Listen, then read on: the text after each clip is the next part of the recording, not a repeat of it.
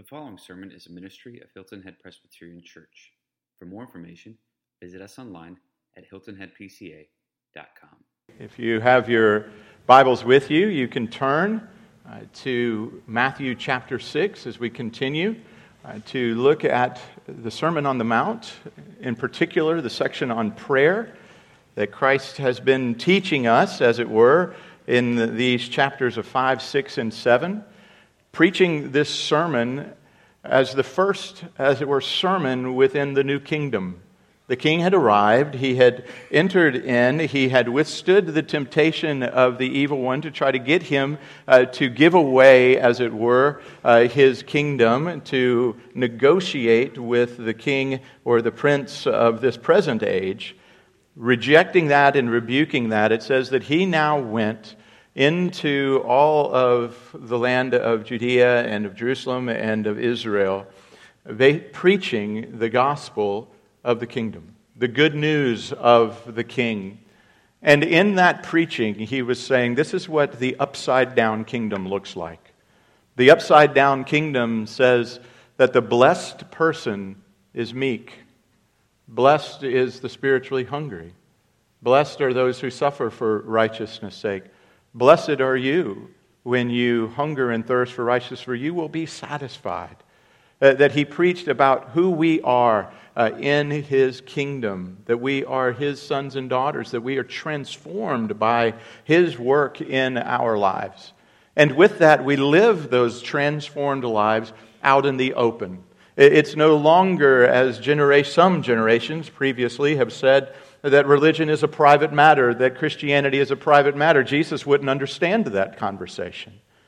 For he said, no, you're to live your life as a light, as a city set upon a hill, that others would be drawn to it and would see it and would be able to come out of the darkness into the glorious light of relationship with the true King. That you're to be salt within the world, to give taste to the world, to take away the hollowness and the emptiness of the world by showing in your life the tastiness, as it were, the savory, beautiful sweetness of relationship with God, and at some level to retard, as it were, the advance of evil within the world, that where the righteous prosper, the city rejoices.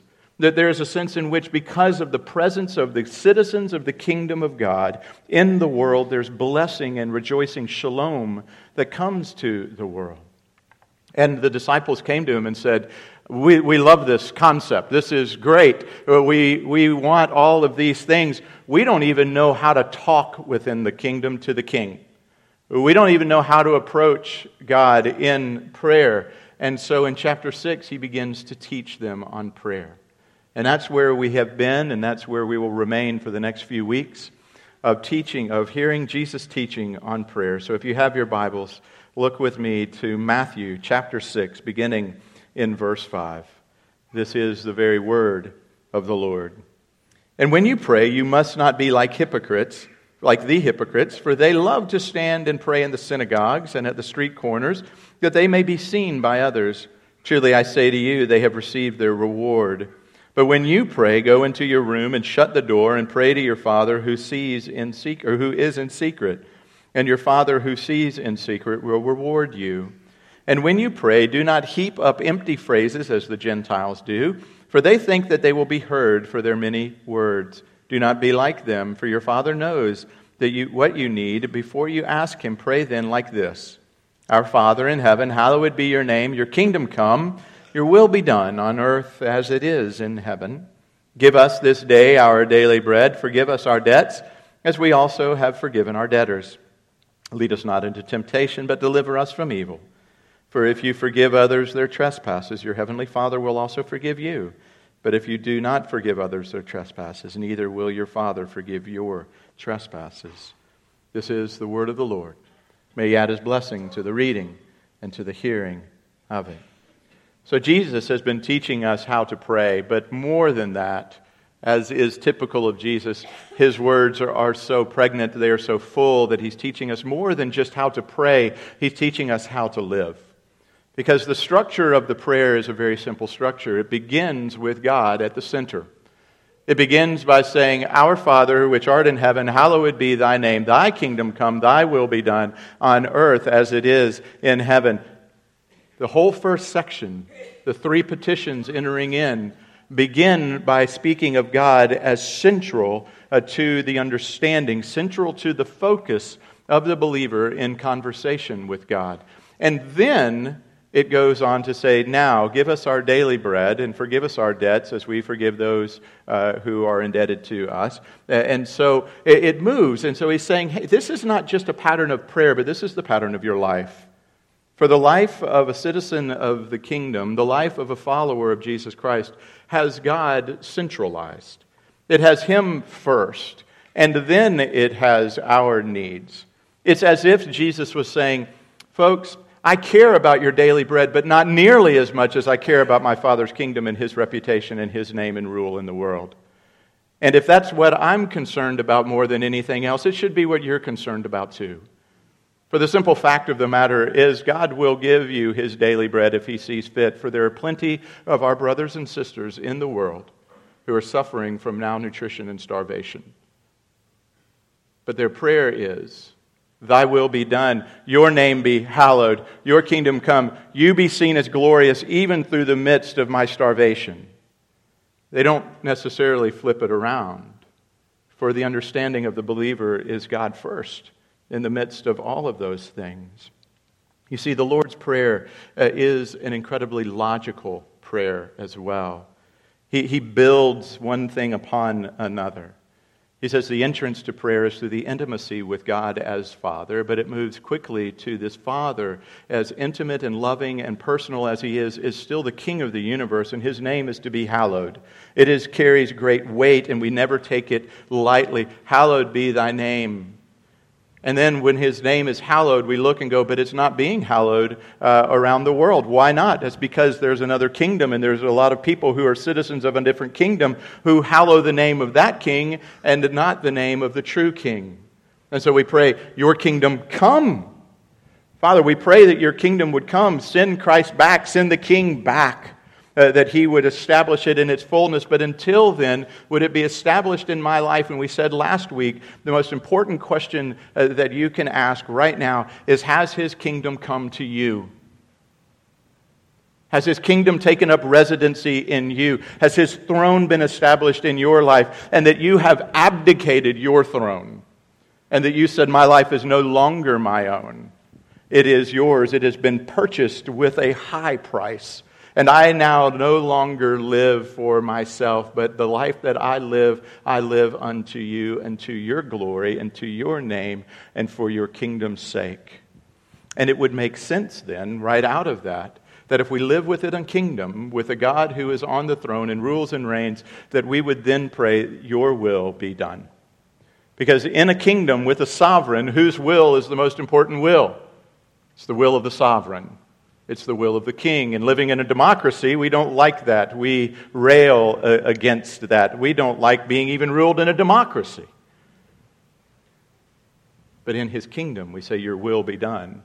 And He tags it at the end, on earth as it is in heaven. And that's not just for His will, but that really is said for all of the first three petitions. Our Father who art in heaven, hallowed be Your name on earth as it is in heaven. Your kingdom come on earth as it is in heaven. Your will be done on earth as it is in heaven. He's saying, would you bring the heavenly, the divine, the cosmic, would you bring it down and bring it to bear here in our lives? So it switches and it brings about this sense for us of God is central in our prayers and in our lives. You may not go to your daily bread. You may not start asking about your specific needs until we have brought all to a climax and able to say, God, I submit to You right now, to Your lordship in everything in my life. I submit to You, to Your kingdom, to Your name, to Your will. And in that submission, I come humbly asking daily bread, forgiveness. First things have to come first. You see, this is how Jesus looks at everything, and this is how Jesus begins in applying this now third petition, Your will be done. So when we come and we pray, your will be done, for many of us, what we've been praying over the years is, God, how do I get your will to be exactly like my will? God, how do I get you to answer my prayer in the manner in which I've determined to pray it? What we're really praying isn't, God, your will be done, your transcendent will come and take sovereign rule over my will, but we are saying, God, I'd love to sit down at the table and barter with you. I'd love to let you see how I think my will is better than your will and is better for me than your will. But what God is coming and saying to us is that the point of prayer is never and not at all to get God to give us what we want. And if we think that is the main point of prayer, then no wonder we get so little out of prayer. The irony of prayer is this. Tim Keller wrote, prayer is very effective for those people who don't come into it hoping that it will necessarily be a way that you get God to give you things. Prayer is very effective for those who understand that prayer isn't about getting God to give us things. The third petition is about us bringing our wills under God's will and saying, I trust yours above my own. And so we're going to look at three things briefly this morning on this third petition, your will be done. We're going to remember, we're going to submit, and we're going to engage. We're going to consider remembering, we're going to consider submitting, and then engaging with. So remember. What do we need to remember as we pray this, your will be done? Well, what I would encourage you to do is to slow down in your prayer life and consider for a moment the pronoun that you just used, your. Thy, if you still have the King James, your will be done. Who is the your? Consider for a moment. Remember who you're praying to. Remember the object of your prayer, that it is God who is our heavenly Father. God, I'm coming to you, our heavenly Father. God, I'm coming to you, and I recognize your fatherliness, the beauty of who you are as a father. As I've read your word, I see that you're a God who loves to give gifts to his children. You're a God who is approachable and accessible. You are a God who comes, and as the younger brother ran to his father, you ran to him. And you embraced him, and you kissed him, and you covered his nakedness. You gave him the signet ring, and you threw a banquet for him, because you're the kind of father who loves for children who have wandered off to come back home.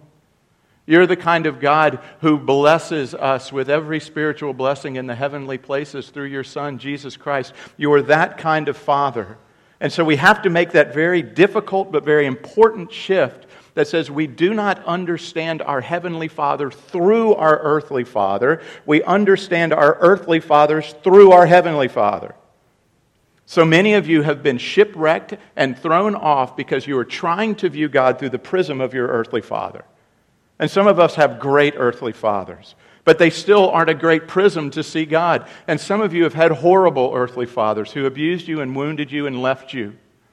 And so it's almost impossible for you to see God as Father. I'm asking you to set your earthly father aside for a moment and go straight to the source. And then understand what an earthly father is supposed to look like. Not vice versa. So we remember who we're talking to, that He's our Father.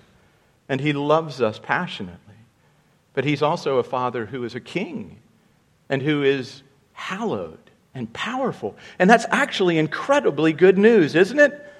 It's great to be able to go to a father and go, Father, you are my dad. I have access to you. And that father go, and guess what I have access to? Everything. I'm all powerful. I'm all knowing. I know what you're going to pray before you pray it. I know the end from the beginning. I am everywhere. I never sleep nor slumber. I never forget you. I never have you out of my sight, because I am the glorious King of all things. In Haggai it says, I am the Lord of hosts. I am the Lord of the mighty armies of heaven. And they are there and I am in your midst. I am the God of peace, shalom. I am the God who provides. I am your banner that covers you. I am your El Shaddai. I am God. I am that I am, and I am for you and not against you. And I will release all of the power of heaven on your behalf. as you live for my glory and my name's sake. So when we come to God, it's great to know that we have access to Him, but it's also great to know that He's a powerful King and a God who brings those two beautiful things together, not in tension, but in incredible, glorious contrast of the same person that we come to. So we remember who He is. That's what Paul says in his prayers. Listen to these prayers, and I'm going to spend a few minutes reading them because it's so important to listen to how Paul prays for us, the church, and how Jesus, we're not going to read it, but John 17, I'd encourage you to read later. Listen, what is absolutely remarkable in these four prayers is what is present, but also what is not present. He prays in Philippians, and in Colossians, and twice in Ephesians. Philippians 1, "And it's my prayer that your love may abound more and more with knowledge and all discernment, so that you may approve what is excellent and so be pure and blameless for the day of Christ, filled with the fruit of righteousness that comes through Jesus Christ to the glory and praise of God." Colossians 1. "And so from the day that we heard, we have not ceased to pray for you, asking that you may be filled with the knowledge of His will and all spiritual wisdom and understanding, so as to walk in a manner worthy of the Lord, fully pleasing to Him, bearing fruit in every good work, and increasing in the knowledge of God, being strengthened with all power according to His glorious might, for all endurance and patience with joy, giving thanks to the Father who's qualified you to share in the inheritance of the saints in light. He has delivered us from the domain of darkness and transferred us to the kingdom of His beloved Son, in whom we have redemption, the forgiveness of sins." Ephesians 1, "For this reason, because I have heard of your faith in the Lord Jesus and your love toward all the saints, I do not cease to give thanks for you, remembering you in my prayers, that the God of our Lord Jesus Christ, the Father of glory, may give you the spirit of wisdom and of revelation in the knowledge of Him, having the eyes of your hearts enlightened, that you may know what is the hope to which He has called you, that what are the riches of His glorious inheritance in the saints, what is the immeasurable greatness of His power toward us who believe, according to the work of His great might that He worked in Christ when He raised Him from the dead, seated Him at His right hand in the heavenly places, far above all rule and authority and power and dominion, and above every name that is named, not only in this age but also in the one to come. And He put all things under His feet and gave Him as head over all things into the church, which is His body, the fullness of Him who fills all in all."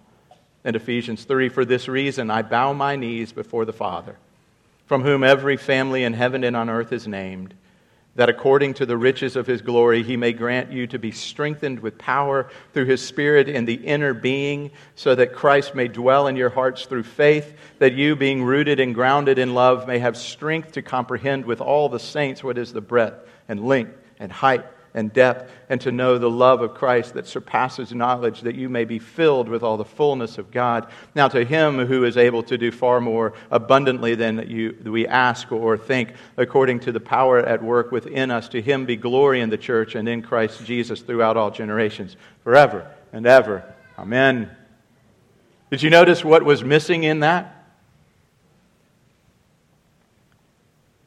Any prayer for the relief of troubles, for healing, for overcoming problems, and for happiness.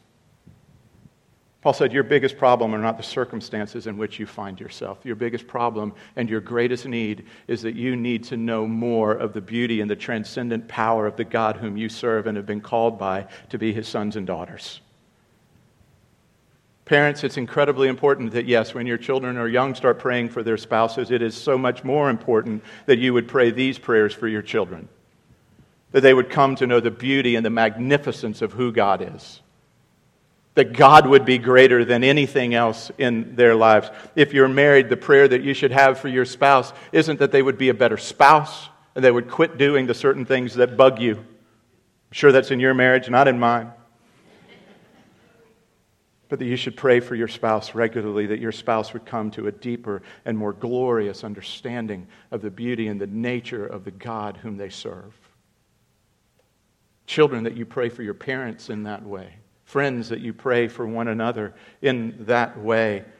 That is what we pray.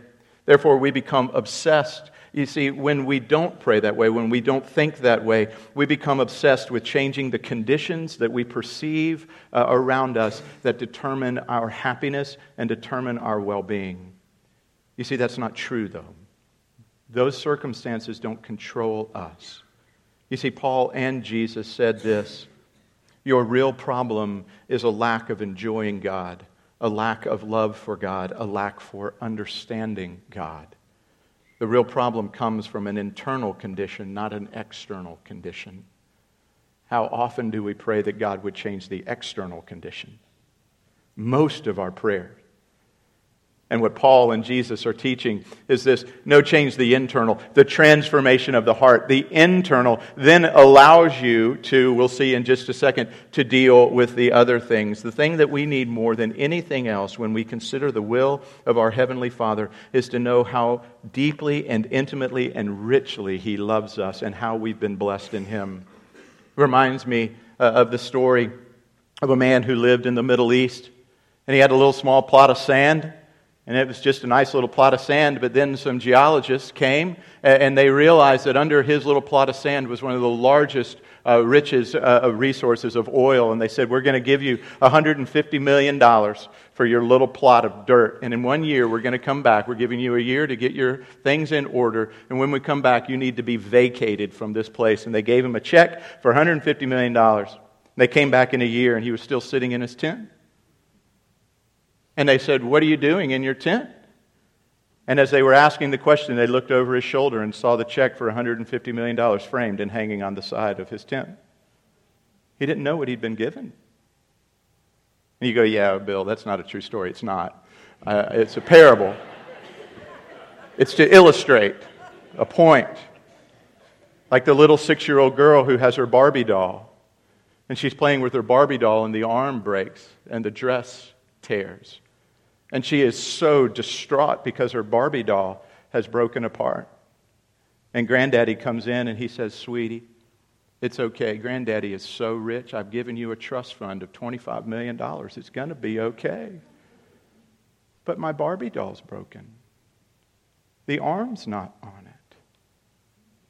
You're not going to be able to convince the 6-year-old that $25 million is more important than the Barbie doll. And so often in our lives, we act like the 6-year-old. We look at the external circumstances and say, things aren't going as I determined that they should go. And we forget that we have a God who has said, I've given you more than $150 million. I've given you more than a trust fund. I've given you heaven and earth. And I've given you the opportunity now to be my sons and daughters, to come in and to reign and rule with me forever. Trust me, it's never about the Barbie doll. It's not about the oil. But we are so fixated on these things. It's not having that financial thing work out or the relationship thing work out. It's that you don't realize your condition. You don't realize who you are and what you have in Jesus. And it's a shifting, as it were, and a remembering of who God is. And when we make that shift and we recognize who God is and we spend an inordinate amount of time remembering that and praying that and asking Him to remind us of those things, then we can come into these next 2 quick steps. The one is accepting the will of that good Father, that God, that glorious King. That we accept the will of our Heavenly Father. Think about where Jesus prayed, your will be done.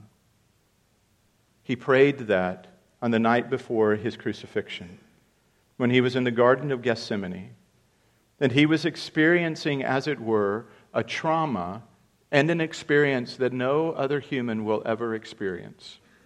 He was drinking a cup, as He said, Father, take this cup from me, because He knew that that cup was the cup of the Old Testament, the wrath of God, that He was going to drink in all of its fullness, that He was going to take the punishment of all of those who had been given to Him out of the world. He said, Father, I didn't come for the whole world. I came for those whom you've given me out of the world, and I am going to drink the wrath that is determined for them. I'm going to drink it on their behalf. And as He began to realize what He was stepping into, He began to bleed blood, or He began to sweat blood, because He was getting a foretaste of the fact that He was going to experience the very white-hot wrath of God, His Father. His Father was going to do what no father should ever do, turn His face away.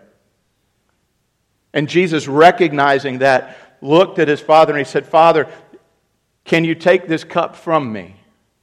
As any reasonable person would do.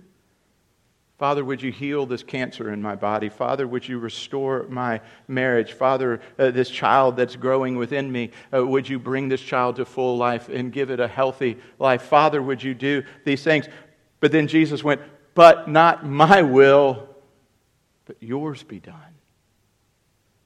Jesus knew God so intimately, his Father so intimately, that he was willing to come and to drink that cup. And to say, Father, I'm willing to drink that cup because here's what I know about me drinking that cup. It will bring immeasurable goodness to many. You will use it for redemption. You will use it for your glory. You will use it for good within the world. And so therefore, Father, I willingly submit my will to yours. I take my will and I lay it down. I take life's glory and put it into dust, the great hymn by Matheson. I consider my glory dead, and I give it to you, that you would make blossoms bloom from that. And you're going, I'm not Jesus, Bill. I'm not the second person of the Trinity. That's an easy illustration for him. He was God and man, but he was still God. How can you expect me to do that? Well, here's what I would say to your rebuttal, and I appreciate your rebuttal in that, is you were never designed, and I was never designed to drink that cup, but we were designed to drink other cups, smaller cups. And so let me introduce you to a friend. Her name is Joni Eareckson Tada. I had the opportunity to meet Joni in the 1970s when I was a little boy. She's been a friend of my family's at some level for many years. Not the kind of friend we have dinner with, but we know her. And my parents knew her well. Joni Eareckson Tada, if you don't know her, was a beautiful teenage girl who went swimming with some friends. And she dove into the lake one afternoon. And as she went through the surface of the water, her head slammed against a rock right under the surface of the water. And she was paralyzed from her neck down for the remainder of her life. She was drinking a cup. She was having to accept the will of God that was beyond her control and not her design. And listen to how this teenage girl, over the years of coming into a deeper, more fruitful relationship with her Heavenly Father, of knowing Him more deeply and intimately, listen to her words. He has chosen not to heal me, but to hold me. The more intense the pain, the closer His embrace. Suffering provides the gym equipment on which my faith can be exercised. I often wish God were like He used to be, a few notches lower. I wanted Him to be lofty enough to help me, but not so uncontrollable. I longed for His warm presence, times when He seemed more safe. My wheelchair was the key to seeing everything happen, especially since God's power always shows up best in weakness. So here I sit, glad that I have not been healed on the outside, but glad that I have been healed on the inside, healed from my own self-centered wants and wishes. We're not Jesus Christ, and we're not going to be in the Garden of Gethsemane to ever drink that cup. But for many of you, you relate, and for almost all of us, we relate at some level to Joni Eareckson Tada, that we drink those smaller cups. And as we drink those smaller cups, the only way to be able to digest it and to allow it not to poison our souls, but to refresh our souls, is to know that God will bring something glorious and beautiful out of it. That somehow His name will be hallowed in all of the world. Somehow this is a part of His kingdom come. And I'd recognize that my desire for recognition, my desire for money, my desire for popularity, my desire for all the things that seem to be pulling me out from, being pulled out from under me, God, I'm looking at them and I say to all of them, your will be done. Your will be done. That whatever cup you may be drinking, for some of you, you're drinking a powerful cup. A cup of being alone in your latter years as your beloved has gone on to be with the Lord. For some of you, a cup of having to be a single parent. For some of you, a cup of stage 4 cancer. For others, a cup of barrenness and no children. For others, a cup, as it were, of no marriage in the future, whatever the cup is. And folks, children drink cups too. Little cups, like you didn't get picked for the team. You didn't get a date for the prom. You didn't get those things. We all drink cups. But the beauty in the midst of drinking those cups is that we see that God uses, and we trust that He can use those things for His glory. That it's never about us. And that we ask those two questions that we say around here all the time. That when you're going through something, when you find yourself sipping on that cup, ask these two questions, and I promise it will begin to revolutionize how you approach things. God, what do you want me to learn about you through this sip? And what do you want me to learn about me through this sip? What do you want me to learn about you through this situation? And what do you want me to learn about me in this situation? If you'll pause, you'll learn an awful lot. Some of you are going, I just want to get through the silly cup, McCutcheon. I just want to make it through drinking it. Folks, it will be of no benefit to you to just make it through. It will only be a benefit to you if you make it through and learn something. That it begins to shape you and form you and transcend and to do this work within you. You see, in Johnny Erickson Tada's case, what happened was that her heart became much deeper, much more sensitive, much more loving, much more wise than it ever would have been had it not been touched through that fall. That was her case. So the question would be, what's your case? Every one of us has these cups to drink. In the midst of that, should we ask why? And I'll simply say this. My encouragement would be no. Scripture doesn't say don't ask why per se, but I would say no. One writer put it this way.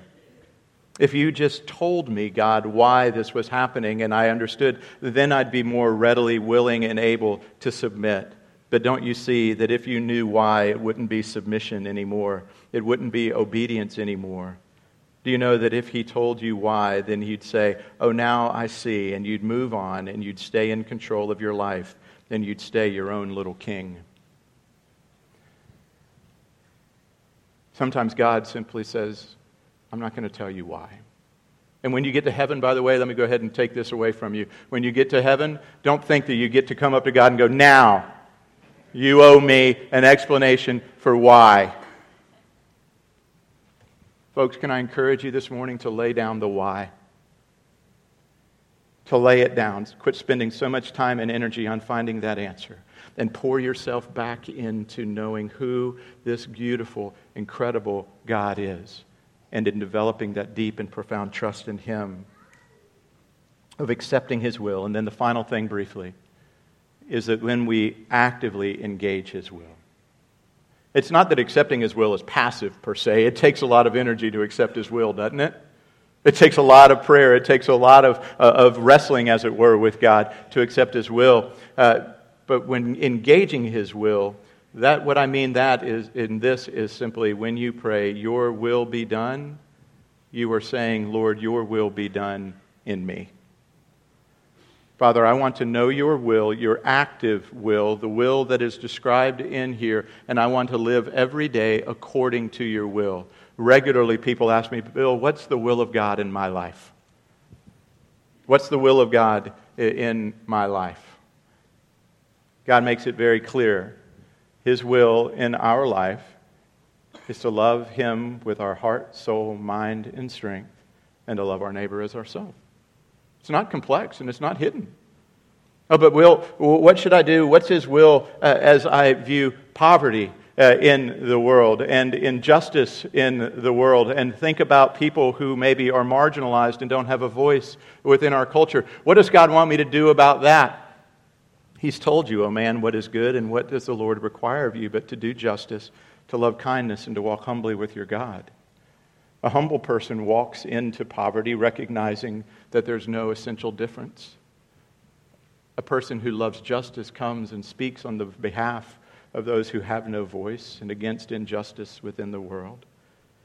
Bill, I didn't vote for this president. I don't like this president. I don't like anything to do with him, and I don't like anything to do with the people who voted for him in his presidency. I don't like my boss, and I don't like my teachers. What does God want me to do? How am I supposed? What's His will for me in this?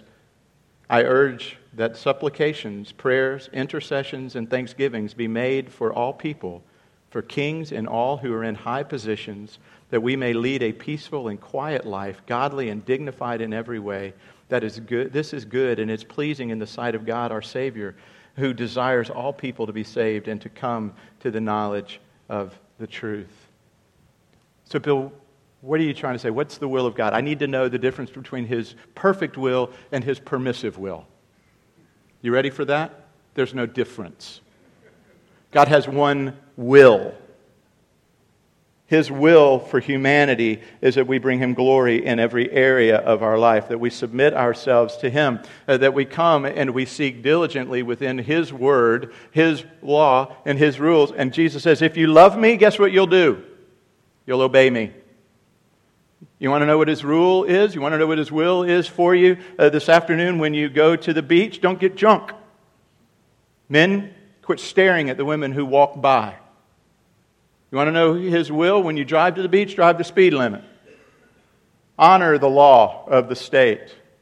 Do those things. When you go out to lunch, what's His will for lunch? Give thanks to Him for all of your daily bread. What's His will? It's right here. Now, what it doesn't say in His will is this. I looked a long time for Lisa Clary's name in the Bible. I bumped into her at church. I thought she was beautiful. I thought, this is great. I'd like to marry this girl. And so I thought, I need to find out if it's God's will. So I studied 66 books. You know it's not in 66 books of the Bible? Lisa Clary. Lisa Burns Clary is not there. Nowhere to be found. But what I did find was this. Here are the traits and the qualifications and the characteristics of a godly woman that you should marry, Bill. And if she doesn't meet these qualifications and standards, then you need to walk away. But she's pretty. She'll make me happy. If she doesn't meet these qualifications and standards, Bill, walk away. His will was very clear. And the good thing for me, she met him. And she was beautiful. And she was silly enough to say yes. We go seeking for God's will in the clouds and in the tea leaves and all of this. God's will isn't that difficult to discern, friends. Live in a way that brings honor and glory to Him. If you're married, honor your spouse. If you're a parent, love your children. If you make money, be generous with your money. If you study, do it with integrity. If you play sports, do it to the glory of God. Everything that we do, He gives us that roadmap. Obedience matters. So in conclusion, expand your view of God. Expand your view of who He is. Remember who He is. Understand that He is good and that we are able to accept His will in our lives, even though we may not understand it when we drink those little cups along the way. And actively pursue day by day His will to be done in your life and in mine. Let's pray.